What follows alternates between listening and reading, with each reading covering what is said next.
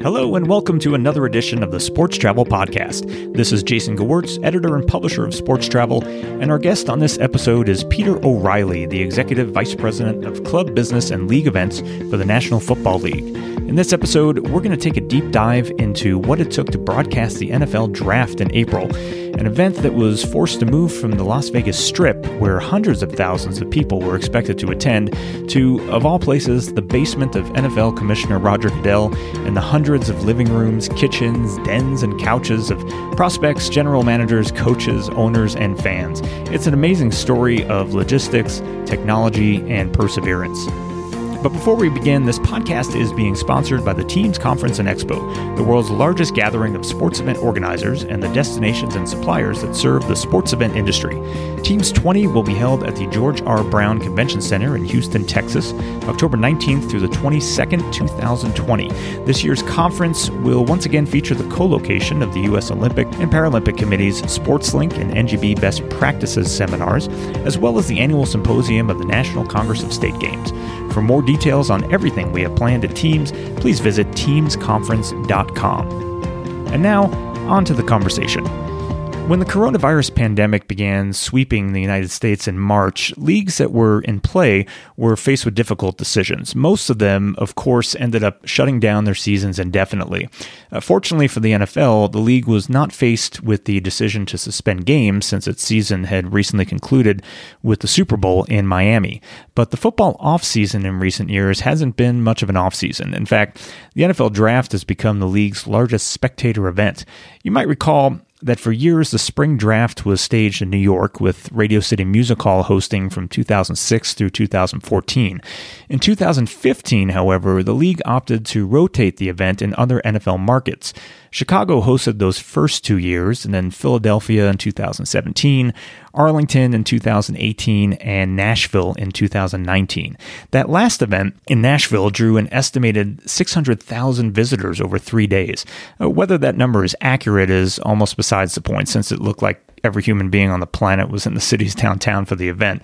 But in 2020, plans called for the event to be staged in Las Vegas, timed with the Raiders' move from Oakland and the launch of the new Allegiant Stadium just off the Strip. The draft itself called for prospects to arrive by boat along the fountains at the Bellagio, with a main stage in front of the new Caesars Forum. And it's not hard to imagine that with parts of the Las Vegas Strip closed to traffic, Las Vegas was going to far exceed 600,000 attendees. But on March 16th, thanks to health concerns over the growing pandemic, the league was faced with the difficult decision to turn the event into a virtual experience. Suddenly, Roger Goodell was going to be announcing the picks from his basement, and that left league officials with just 4 weeks to decide how they would pull off a virtual experience that they had never anticipated or planned for. Imagine hundreds of cameras needed in residential locations around the country, technology that could ensure picks were coming in correctly and in a timely fashion. And that's not to mention how you get hats with the correct teams into the hands of prospects after they've been selected by those teams.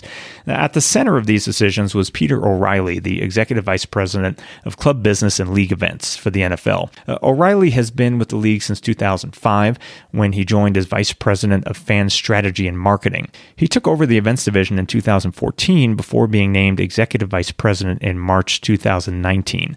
In this conversation, Peter will take us behind the scenes to learn how the league came to its decision to hold a remote draft, the logistics behind the 3 nights of drafting, and the many contingencies the league had to have in place to pull it all off.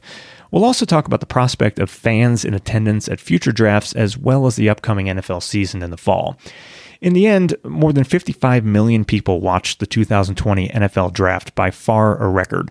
And the league announced during the festivities that it would return to Las Vegas with an in-person draft in 2022, the next open date on the schedule.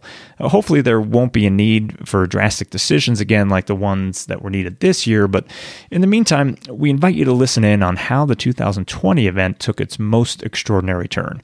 We hope you enjoyed the conversation. Peter O'Reilly, welcome to the Sports Travel Podcast. Thanks, Jason. Thanks for having me. Great to be with you. Yeah, I'm really looking forward to this discussion. Congratulations on everything that you and your team were able to pull off just recently with the NFL draft. I think, Peter, for this conversation, I kind of want to start with last year's draft and kind of work our way up to the events that just took place a couple weeks ago. And I'm curious, if I had told you, Peter, at the end of last year's draft that this year's draft would have the highest viewership of all time, I imagine you'd probably be pretty thrilled with that. But I'm curious, if I had told you that the draft was going to be held in Roger Goodell's basement instead of the Las Vegas Strip, what do you think your reaction would have been? I would have looked at you pretty strangely, Jason. I think that, as we came off of what was a really special 3 days in Nashville last year on Lower Broadway, with 600,000 fans and musical performances, Tim McGraw and others, and just great energy and an incredible town and partnership with the folks down there. We were certainly looking forward to Las Vegas and building upon that and doing some really unique things in Las Vegas, which fortunately we'll be able to do now in 2022. But if you had raised the prospect of fully virtual and in Roger Goodell's basement, I'm not sure I would have connected the dots. Would have been a lot of dot connecting. Yeah, you mentioned that number. That was the estimate, about 600,000 people, and it certainly looked that way, just optic-wise on television at least. I imagine you guys were feeling pretty good coming off the event last year. It seemed, for an event that's only grown every year, something about the visuals in Nashville seemed to have set that on an entirely different trajectory, it seemed to me. Yeah, that was, again, that first year going to Chicago and then for 2 years there in Philly and then Dallas. And those were all really special and they all built upon each other. But Nashville was, just lays out, that town and way we're able to kind of create this canyon on Lower Broadway of fans and all the honky tonks there. And they were just incredible partners. Butch Spiriton and the team down in Nashville are first class. So that one, we started to, each year it became a broader audience, especially on site, in terms of moving beyond that avid fan who's following every single pick and going to that broader family audience, that more casual fan, and kind of creating this oasis in the off season. So we're looking to build on that, but we built on it in a different way and learned a ton while we were at it. Yeah, well, before we get to the virtual component, let's talk just for a moment about Las Vegas. You guys had obviously gone pretty far along in your planning process, but talk to me briefly about what the original plan was. You were obviously planning to use some of the iconic locations on the Strip, and I imagine your expectations were to have as big, if not a bigger event than you had the year before in Nashville. Yeah, that was the plan. This was the kind of coming out party for the Las Vegas Raiders, the first big event planned to be just leading into the Raiders playing in Las Vegas this fall, which they will. So we had a couple of different locations, one of which where the main theater would have been was right next to what's just opening now, the new Caesars Forum, just off the Strip with the backdrop of the high roller wheel there. So building out the theater there, having that inner circle of really avid fans from all 32 teams right there, having, again, kind of the college game day set from ABC, as well as the ESPN and NFL Network sets right there. And then also using the Bellagio fountains as one of our locations for the red carpet and as an ancillary stage right on the Strip there, which would have been pretty special. And again, we hope to do that in 22. So that had components of the prospects on boats coming out to the floating stage on the Bellagio and using a lot of the powerful visuals and water imagery and projection there to create some powerful visuals. So that was the plan up until March 16th, which was the day when we canceled all public events in Las Vegas. So yeah, that's where we were headed. Give me some insight, too. You mentioned, Peter, all these different hotel properties you're working with, but in the typical NFL draft, I know you were working with the Las Vegas CVA and you work very closely with the sports commissioner, the CVB, in your host city. But give me some context of how many partners you have in an event like that. In the case of Las Vegas, you had quite a few properties that you were working with that had a piece of this. We do, and the LVCVA, which is the CVB out there in Las Vegas, is an incredible partner and will be as we now do more and more in Las Vegas. So we've been working so closely with them as well as with the Raiders, with Caesars, who's our official partner, but also working with other properties clearly across the Strip. And we're able to get some thanks to the county and to our partners out there, we're able to get some unprecedented things done that were in those plans in terms of shutting down portions of the Strip to be able to build out what I was describing along the Bellagio and really be able to use kind of a takeover of all of the marquees there. So really all of the partners in that town were behind this in a really unique way, which was powerful. And then obviously all of our NFL partners were ready to descend upon Las Vegas in late April. So it's definitely evolved, which is a great thing. The draft has evolved from a ballroom to a theater to now kind of a citywide event and a bit of a fan pilgrimage, which we hope to get back to next year in Cleveland. Right. So you mentioned March 16th. That's the date that the NFL made its decision to go to a virtual event. Peter, walk me through a little bit what was happening at NFL headquarters leading up to that day as you were trying to make this decision, which could not have been an easy one for obvious reasons. Yeah, I think that, obviously leading up to that, we were doing as many others were, which was just following the virus, following the impact of the virus, and following the state and governmental guidelines that were being put out there and really understanding what might be possible. And then it was very clear that it would not be possible or appropriate to have fan events in Las Vegas. And thus we made that decision, which was clearly a difficult one for fans and our partners and certainly for Las Vegas, but they were great in working through that and all of those conversations. And then in that stretch soon thereafter, things, as you know, were changing daily. So we were continuing to really evaluate each day what are the right things to do and how do you bring it to life. And it wasn't instantly go from no fans to commissioner's basement, if you will, and everybody virtual. It was really thinking through what are the different ways that we could execute the draft and can we still accomplish what we set out to do with the draft and do it safely and efficiently and with competitive equity. So those underpinnings were there as we started to evaluate options beyond a physical event in Las Vegas.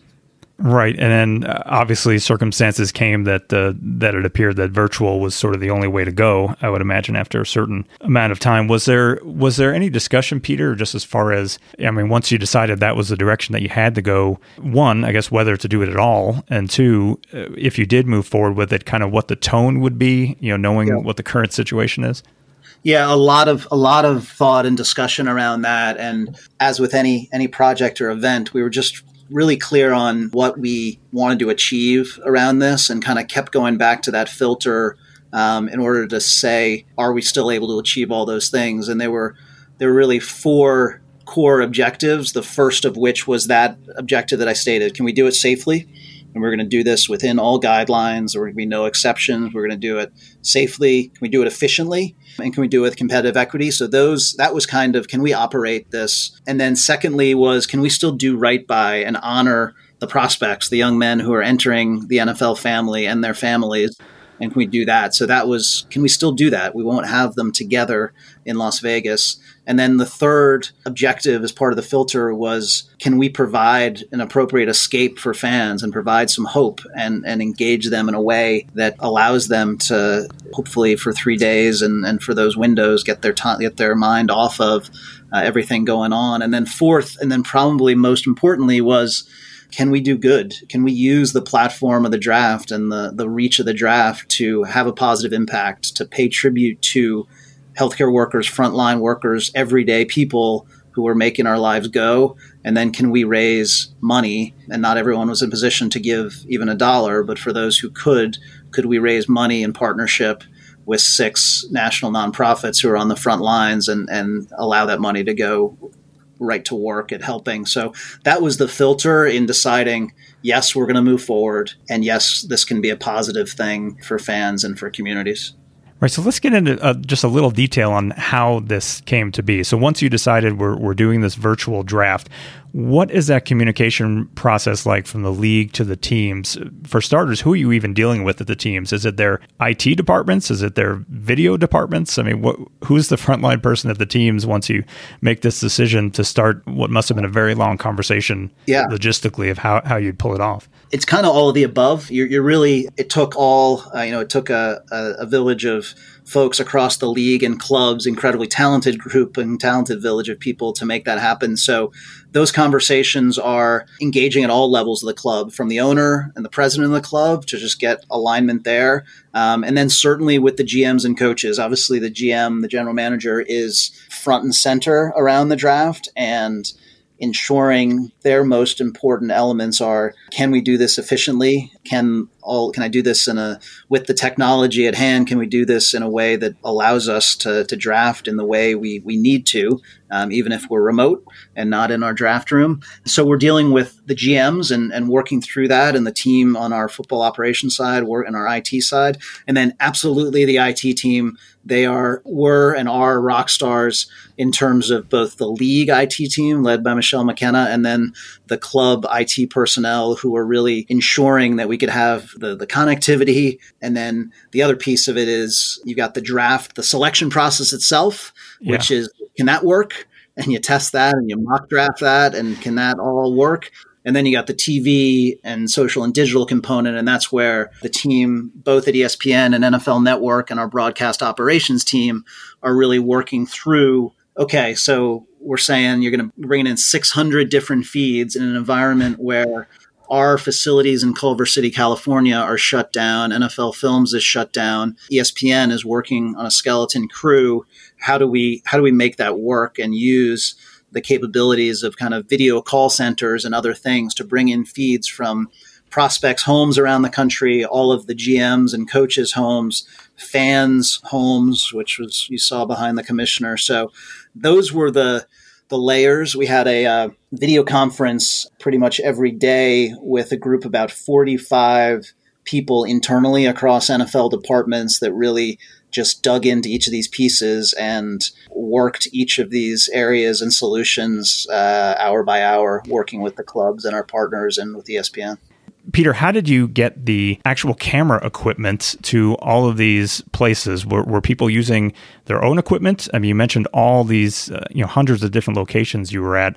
Are you shipping equipment to these people? How did they actually get what they used? We are. So we created kits, and our IT team was building these kits in their basements and garages, and then shipping them out to prospects and general managers and coaches. And we sent, take the prospects, for example, we sent 2 phones with Verizon service out to each of the prospects' homes. One was the kind of always on camera that you saw, kind of the wide shot of the prospects. And then we had an interview camera that they would come over to FaceTime with the commissioner or interview with Susie Kolber.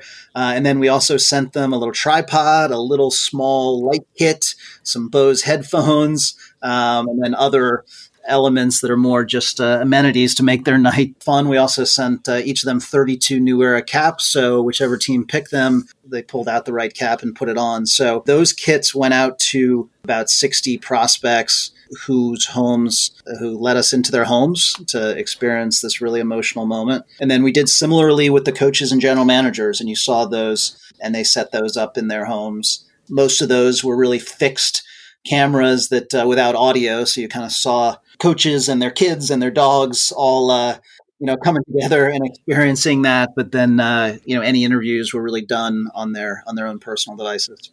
I'm glad you brought up the caps. This is the part of the podcast, Peter, where I tell you this entire podcast was an exercise in me wanting to find out how you pulled off the caps for all of these people. I was watching with my son and my wife, and all 3 of us had the same question of, do they just have a cap for every team in case they get selected? I'm glad I could answer that question, but the credit goes to our partner, New Era, who was on it and sent 32 caps to each of them. So what happens to the other 31? They get to keep them or hand them out to their friends? They keep them. I'm sure they've got, they'll find a way. They've got friends who are or were fans of that team until their good friend was now on this new team. So that's funny. And then were there any guidelines, Peter, that you issued? I'm thinking as much for the teams, I guess, as the prospects, as far as the visuals. It was interesting because some of the teams had a step and repeat behind them. Some of them were obviously just in their kitchen or on their patio. Right. Was there any advice that the league sent to them, or were you just hoping for the organic nature of whatever it is? I think organic, and I think generally that worked. I think the protocols were much more around the health side and around the broader protocols in terms of not only their health, which is critical, but also role modeling the right behavior. So it was really nobody from the outside coming into these homes. There was in setup, there was maybe a single IT person who could come and help them, but they weren't in the home for the draft itself. I know got some publicity. One of the teams had a Winnebago outside with their IT person in there in case there was an issue. But it was really no real advice. And the only other thing, which well, was we asked to not have any local sponsors or commercialization of it. It was really about keeping it organic. But if, Jerry Jones had the Cowboys logo and Salvation Army, who was one of our national nonprofits, that's obviously fine.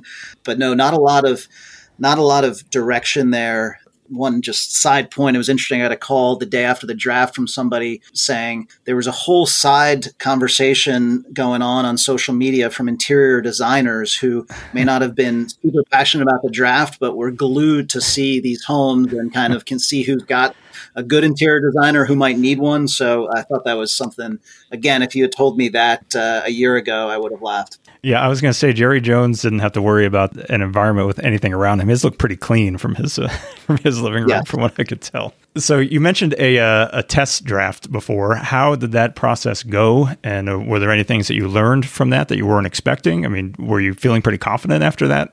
We were. I think that, there's always the nervous tension as you lead up to an event. And then when you start to see, and I was working out of my wife's third floor office here, she's got her own business and I've kind of commandeered that. And I set up some monitors here and we started to the team on the broadcast operations and IT side were nice enough to set me up with the ability to see those feeds start to populate. So you would see the prospects' homes cameras get up and the GMs and head coaches' homes and the commissioner's basement camera.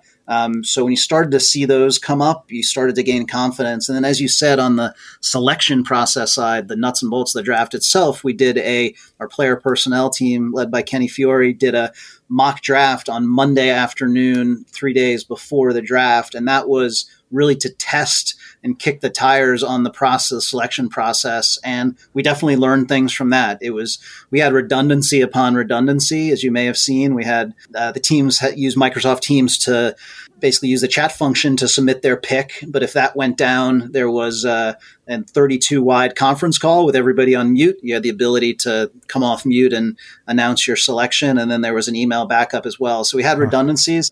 As was reported a bit on that Monday, there was a delay on the first pick. Yeah. One of the phone numbers was wrong. The Cowboys' phone number they were calling in was off, so it didn't. It was maybe just the wrong number listed there. So there was a slight delay. So we learned that lesson and cleaned that up. And then the rest of that mock draft on the Monday was smooth. And I think we came out of that with the GMs and coaches saying, we can do this and this works well. And then fortunately, we came out of the other side of the draft because we tested and then tested and tested again. We never had to stop the clock. There was no need to go to the contingency scenarios. And you had coaches and GMs really complimentary of the process. And as you saw, they had some fun along the way and appreciated being home with their kids and spouses and canines. All right. Out of curiosity, for the mock draft, were the teams selecting the real names of prospects, or did you have a fake list of names?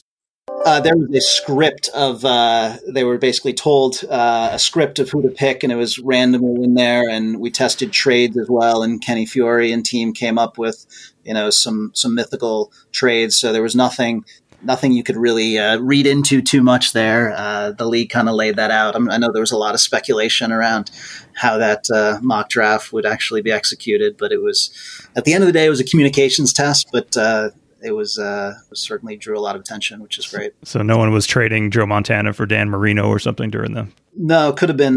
I was happy to see. I loved some radio stations and others did their own kind of mock draft where the team selected their greatest player and submitted their greatest player. So I love the fun people had with it. So, Peter, you alluded a little bit to what your own setup was. I was curious, as the head events person for the NFL, what your situation was in your house. I mean, how many devices were you on that night of the draft while this is happening? Quite a few, and it was just the team was amazing and in so many ways, and everybody was wearing different hats. But we had, like I said, I had a laptop in front of me or Surface in front of me. We had the two monitors to my left that had all of the video feeds coming in, so you could pull up any of the prospect homes or GM or coach homes or the commissioner's home, and then had landline phone, my cell phone, and then had an iPad, which was all of our communications device. So the communications device, kind of a comms panel where you could just point to point talk to people, and that's our pick line where the information's coming in. So it was good. And then a handful of us were on a kind of video conference into the commissioner's basement for 3 days, which was fascinating. So you're kind of on a laptop there where he can kind of come over. We can talk through things, have conversations, script things. So that was a pretty surreal, and was it was a great 3 days, honestly. Right. Do you have a dog or anything that you were worried about while all this is going on to just try and keep your own peace with all of those devices? We do have a dog. So, Mojo was running around thanks to my wife and kids those days. I was pretty cooped up here, but everyone survived. Peter, what about the visuals of Roger Goodell's basement? Was there any discussion of, once you realized that he was going to have to play a key role here in his own house, of exactly where in his house you wanted him to be? Yeah, he was, the commissioner was pretty clear all along. Obviously, when it was decided that we were going to be fully virtual and everyone was going to be in their homes, that he was going to be in his home as well. And as we talked about it, this is the place, the basement, as he describes it, his man cave, is where he has, watched football games on Sundays and Thursdays and Monday nights for the last 30 years. In that chair, that brown leather chair that he sat on and made picks on Friday night from. He seemed pretty comfortable near the later rounds. Yeah, that is his go-to chair. So that was the natural spot to do it. And, that's where he watches games. And that was, it wasn't a ton of debate around that. It just made sense. Right. And then what about the wall of fans behind him? What was that process like to figure out who was going to be selected? And I imagine you weren't sending all of this video equipment to all of those fans, or maybe you were. I don't know. No, that's a good point. So that was a point, and then the commissioner was very focused on this in a good way in terms of how do we bring that fan energy. I mean, that's, as we talked about, the 600,000 people in Nashville and that energy and the booing, and we can talk about that. But all of that was, how do you bring some of that not only into the basement but into the broadcast? So we worked with, and there's a gentleman on my team named Tim Tobito, who's just a rock star, who worked with our partner, the Famous Group, and their Vixie platform to bring that virtual inner circle, as we called it, to life, which was, as you said, is on fans' individual phones. They were, sent a link and were be able to join this room, if you will, this virtual inner circle. And then the teams themselves selected 15 fans for night 1 and 15 fans for night 2 to be part of the virtual inner circle. And they would, they hung on there, and obviously we had trades. So they'd be hanging on there the whole time from their home. If someone traded up, they'd be ready to go and pop up behind the commissioner. And,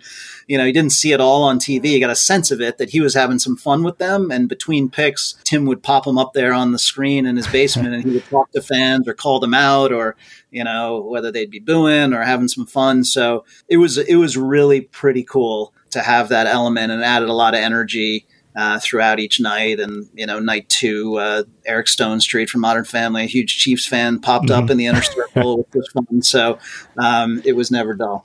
Yeah. What was your stress level like for the first pick? I mean, as things were really happening and you realized this was actually the thing that you guys were doing, were you feeling pretty comfortable just based on how the mock draft had gone, or were you more nervous than you would be in a typical year at that point in time? It was a different kind of nervous. It was, I think I felt good. And I honestly, this team is so incredible, and the work that they did and the testing that they did. And we were feeling pretty good because we knew that everything wouldn't be perfect, and not much broke or froze or other things, but, we knew there'd be some forgiveness for that. We knew we were doing the right thing. We knew that we were doing right by fans and providing an escape. We knew that we were going to really pay tribute to those who really matter. And they were going to raise a bunch of money, and that if something froze or broke, we'd be okay, but we had the right team of experts to make it work. So I won't say we weren't nervous, and there's always the butterflies and what you're feeling in your stomach, which is kind of a good feeling. But overall, overall we were feeling pretty good as we jumped into night one, and then even into night two, where it even, in some ways felt better because it even felt more casual and looser. Right. I would imagine by the end of it, you guys were feeling fairly comfortable with how things had gone. But I would think on the flip side, there's got to be a notion of not staying too complacent just because things have gone well up to that point. Get through Mr. Irrelevant. Absolutely. So what happens from here, Peter? Obviously, hopefully you won't be in a position where you need to, go to the extents that you had to this year because of the circumstances. But are there any aspects of this virtual experience you think that might carry over in a more typical year? Definitely. I would say this draft has, forever changed how we think about the draft as an event. I would say the media folks and our broadcast partners would stay the same. Just the intimacy and the humanity of the moments that came to life around this draft taught us that there's more of that we can do and bring to life, even in a physical environment next year where we've got fans in Cleveland and a real inner circle and a green room. Things like being able to connect with more prospects around the country and their family, even if we go back to only 20 to 25 prospects physically with their families in Cleveland, the ability to perhaps send those kits again to prospects around the country and be able to connect with more of them in the broadcast. The commissioner FaceTimed with maybe 60 prospects as well, many more than he would have connected with in a normal year. So those type of things where we should be doing that again. We should be finding ways to do that beyond some of the learnings that we'll never kind of take a step backwards on in terms of redundancy upon redundancy from a tech standpoint. Some of that intimacy and prospect access, I'm not sure whether in a world where we can gather again, GMs and coaches will be comfortable being in their homes versus in all together next to each other in order, making picks in a draft room. But I know they enjoyed the experience, and some have talked about it being even more efficient than it was in a draft room. So we'll see. Fortunately, we've got, just under a year to plan that one versus, 4 weeks. So we got a lot of things on the table and nothing is off the table. Right. At the same time, you announced the dates of the Cleveland draft shortly after the virtual draft. And obviously so much is unknown. But I mean, Peter, at this point, as we talk now, are you confident that you can have a live event? I mean, something like what this traditionally has looked like, or at least closer to it? Is that, I imagine that is the plan at the moment moving forward? Yeah, that's the plan, Jason, and focused on that. And obviously, like anything, and there's a long time between now and a year from now, and can pivot if need be. And anything we do will follow the public health guidelines. But that would be the plan. But alongside what we just talked about in terms of bringing some of those insights and innovations from this year that fans loved, that we loved, that the clubs loved as part of that. So you kind of, in some ways, will bring hopefully the best of both those worlds together as we prepare for next year's draft. Great. Just a couple last questions for you, Peter. We are, and I feel like I have to ask it, we're talking just the day after the NFL released its regular season schedule for the coming season. Yeah, as we just talked about, so much is unknown, but what's your confidence level right now that those events are, one, going to take place, and two, take place with spectators in the stands? Yeah, we were excited to release the schedule last night, and there was a great show and a great broadcast overall, and we were preparing to play that schedule that was released last night on time, on schedule, and with fans. But as I've said before, are prepared to pivot and pursue alternatives if we need to. But that's our focus. And I think that, throughout this off season, that's the approach we've taken, whether it was with free agency or with the draft that we've been discussing, or with the virtual off-season training that the team on the football ops side put in place, that, this is our schedule and putting it out there. And I think you saw in the fan reaction last night, the hope and optimism that exists. And, obviously, as I've said, we will follow the health and medical guidelines every step of the way and do it and put our fans and our players and our staff safety above all else. But that's what we're preparing to do as we sit here today. Yeah, and obviously the NFL is not alone in this position, but I think it's fair to say, at least for this year, events and venues are going to have to be making some shifts. We saw the Dolphins recently come out with their ideas of what that might look like just from the fan experience, but that's going to be an interesting challenge for you guys moving ahead, just knowing that this particular crisis is affecting different parts of the country in different ways, and who knows what the situation will be. But just the event experience, I think it's fair to say, is going to be changing for a lot of people moving forward. No question, and that's a lot of where our time and energy will be to ensure that we can deliver a safe experience for fans and everyone involved. And there are a lot of world-class, smart people out there, both internally at the NFL and the clubs and the partners with whom we'll work to ensure that. Yeah, and I have seen some stories late, just looking even further ahead. I know there's always contingency plans put in as far as dates for the Super Bowl and some of your larger events. Are you even thinking, Peter, at this point that far ahead, or do you have too much on your plate at the moment before you get there to even think about what the end of that season might look like, or what contingencies you might need to have in place? Yeah, the Super Bowl is in early February, is quite a while away, and we are focused along with the Tampa Super Bowl host committee on that February 7th date, and have been actively virtually planning that Super Bowl. So holding lots of meetings with our partners down in Tampa and our venues down in Tampa. So we're focused on that February 7th date. Yeah. Do any of these unknowns factor in, do you think, for future bid processes for all your events, Peter? I mean, so much has had to change on the fly, not just for the NFL, but for quite a few sports organizations here in the last couple of weeks.